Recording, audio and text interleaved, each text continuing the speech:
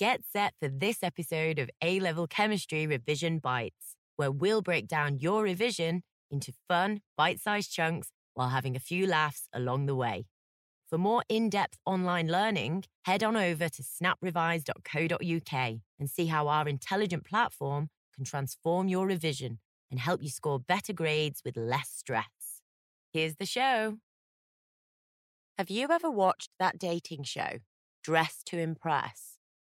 I never would, of course, but a friend of mine does. I mean, how ridiculous do those people look sometimes in jeans that are 2 sizes too small and stupid trainers? Honestly. At least that's what my friend says. Anyway, mustn't gossip, but do you know that an atom that is good at attracting electrons in a covalent bond towards itself is described as being electronegative? In fact, today's podcast is about electronegativity and bond polarity. Think of this as an episode of EastEnders or Hollyoaks that atoms would watch. Anyway, keep this to yourselves, but electronegativity is the power of an atom to attract a pair of electrons in a covalent bond. An atom that is good at attracting electrons in a covalent bond towards itself is described as being electronegative. Electronegativity is measured using the Pauling scale. The factors affecting electronegativity are nuclear charge, atomic radius, i.e., the distance between the nucleus and the outer shell electrons, shielding by electrons in inner shells.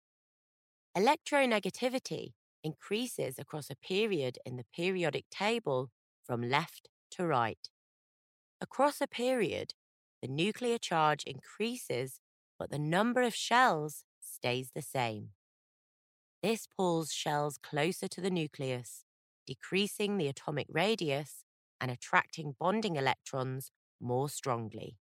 And I do mean strongly attracted. It's outrageous. Electronegativity decreases down a group in the periodic table as bonding electrons become more shielded due to an increasing number of electron shells. Therefore, the most electronegative atoms are in the top right corner of the periodic table: fluorine, oxygen, nitrogen, and chlorine. Now, I must tell you about polar and non-polar bonds. A polar bond will form between two atoms with different electronegativity values as the electrons in the bond are not shared equally. For example, hydrogen chloride contains a hydrogen atom and a chlorine atom. These atoms have different electronegativities. Chlorine is 3.0, hydrogen is 2.1. Chlorine is more electronegative, meaning the electrons in the covalent bond will be attracted more to the chlorine than to the hydrogen, so the electron cloud is distorted towards chlorine. The bond is polarized.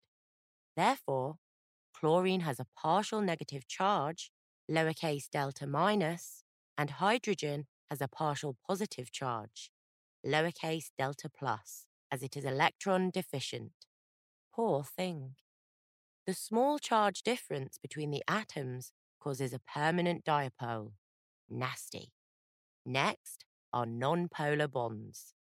A non-polar bond will form between two atoms with similar electronegativities as the electrons in the bond are shared equally. For example, molecular hydrogen contains two hydrogen atoms with an electronegativity value of 2.1. Who knew, eh? The two bonding atoms are identical, so the electrons are equally shared, and the bond is perfectly covalent and has no permanent dipole. Now, between us, I must tell you about the spectrum of bonds. Rather than bonds existing as perfectly ionic or covalent, they exist on a spectrum. There's ionic bonding.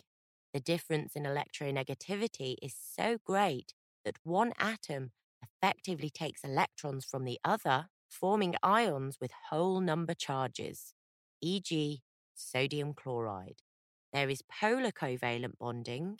the difference in electronegativity is small, and atoms share the bonding electrons unequally. The bond is polarized towards the more electronegative atom, e.g., hydrogen chloride. Finally, there's nonpolar covalent bonding.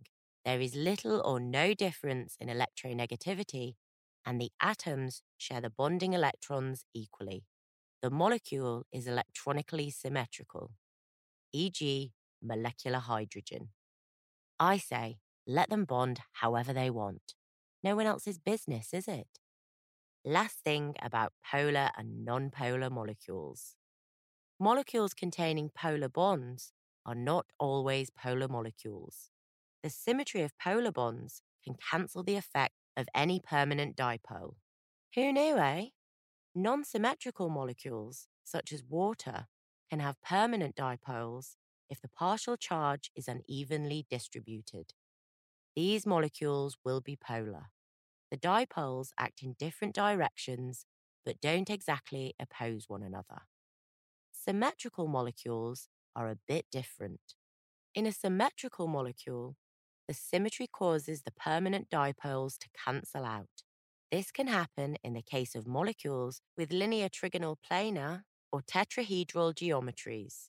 In each of these cases, for the molecule to be symmetrical, all atoms attached to the central atom must be identical, like carbon dioxide. There is no overall difference in partial charge across the molecule as the individual bond dipole moments cancel out, so the molecule is nonpolar. Another example is the tetrahedral molecule carbon tetrachloride. That's written as CCI4. No, really, it is. Trust me. Each C-Ci bond is polar, but the molecule is symmetrical. Therefore, the dipoles act in different directions and cancel each other out, so the molecule is nonpolar. Well, that's all a bit of a shocker, isn't it? I had no idea all this was going on with atoms. Keep it to yourself, but you can tell the examiner. Just don't say it came from me. That's it for today's episode of A-Level Chemistry Revision Bites. Are you looking for some extra help to improve your grades, but can't bear the thought of forking out £50 an hour for a private tutor? Neither can we, and that's why we built Snap Revise. Snap Revise is an intelligent platform that provides high-quality, tailored support that is more effective than private tutoring and is available anytime, anywhere, for a fraction of the cost. We have a whole range of amazing resources to suit all learning types, from bite-sized videos, self-marking quizzes, to mini revision guides and predicted exam packs. We've built extremely smart technology that accelerates your learning by finding your knowledge gaps and filling them. And we have on-site tutors who are available to answer your questions 24/7, so you're never left in the dark. Head on over to snaprevise.co.uk or download our app and get your free trial now. Also, don't forget to subscribe to the show so you can get the latest podcasts as soon as they come out. And while you're at it, leave us a review and give us a rating so we can keep bringing you as many free, high-quality podcasts as possible. See you next time.